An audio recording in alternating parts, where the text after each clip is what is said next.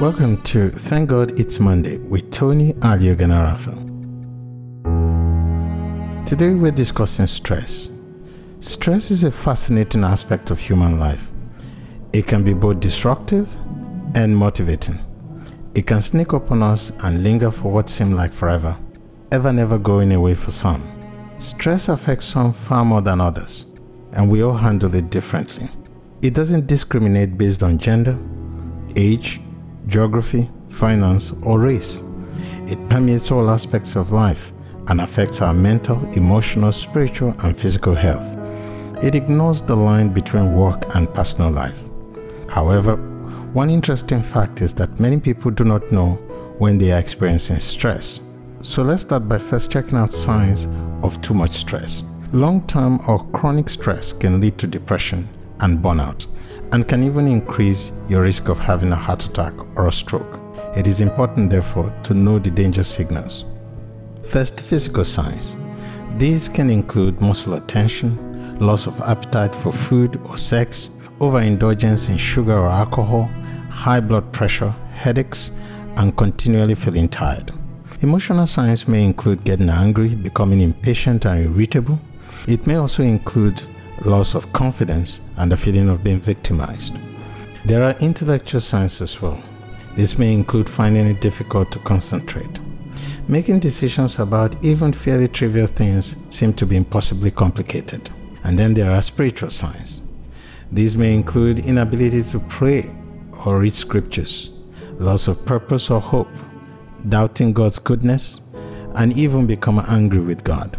Stress seems inevitable in some form or another. Why? Why do we get stressed? We experience stress from countless reasons. Top causes include work, finance, health, relationships, poor nutrition, and media overload. At work, stress may come from workload, deadlines, and never-ending to-do list. We may be given new tasks which are beyond us or for which we have not received any training.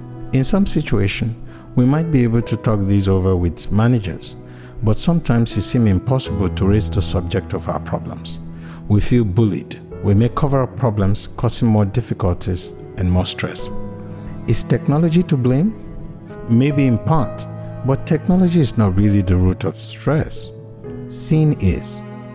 When we look at Genesis 3, we remember why life is hard. We sinned. Adam and Eve chose independence over dependence on God in the very beginning of the world, leaving our generations to wrestle with learning how to depend on God the way we were designed to. From the moment that we chose independence, God has been calling us back to Him. Uncertainties in life are opportunities to depend on God the way He intended us to. It doesn't mean they are easy or that they turn out the way we want, but we do have the freedom to let go of our relentless desire for control. A biblical response to stress is one that fosters dependence on God. I know this is easier said than done for most people. When you are overwhelmed and reminded of your human finiteness and fallibility, instead of losing your breath in anxiety, you should rather breathe a deep sigh of relief and tell yourself, I can't do it all, but I don't have to. I'm not enough, but Christ is. If the Creator of the universe loves me enough to die and take away all my ugly sins, then He cares about the pressure of life that bears down on me daily. While the Bible doesn't specifically mention the word stress, it says plenty about anxiety and worry. Our stress, anxiety, and worry don't come from God. Instead, Scripture reminds us to hand over our anxieties to God. In Philippians 4:6-7, the Bible says, and I quote, "Do not be anxious about anything, but in everything by prayer and supplication with thanksgiving, let your requests be made known to God. And the peace of God, which surpasses all understanding, will guard your heart and your mind in Christ Jesus." End of quote. Our Savior also promises help in Matthew 11:28. He said, and I quote, "Come to me, all who labor and are heavy laden, and I'll give you rest." End of quote. I'll be right back after the break.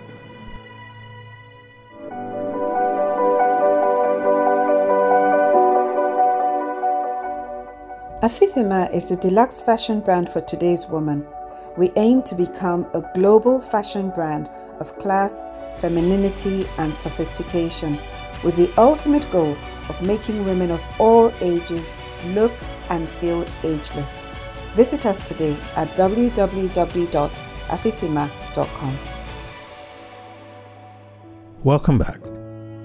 We as followers of Christ believe God is sovereign and in control of our lives, and He has given us all we need in order to live life abundantly. However, we also need to understand that when stress dominates our life, sometimes it's not because we have lost the ability to trust God.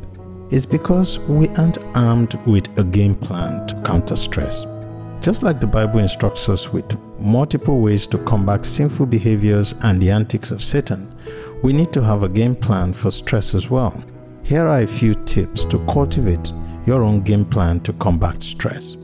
Number 1, respect God's pattern of work and rest. Self-expectation is one of the primary factors in stress.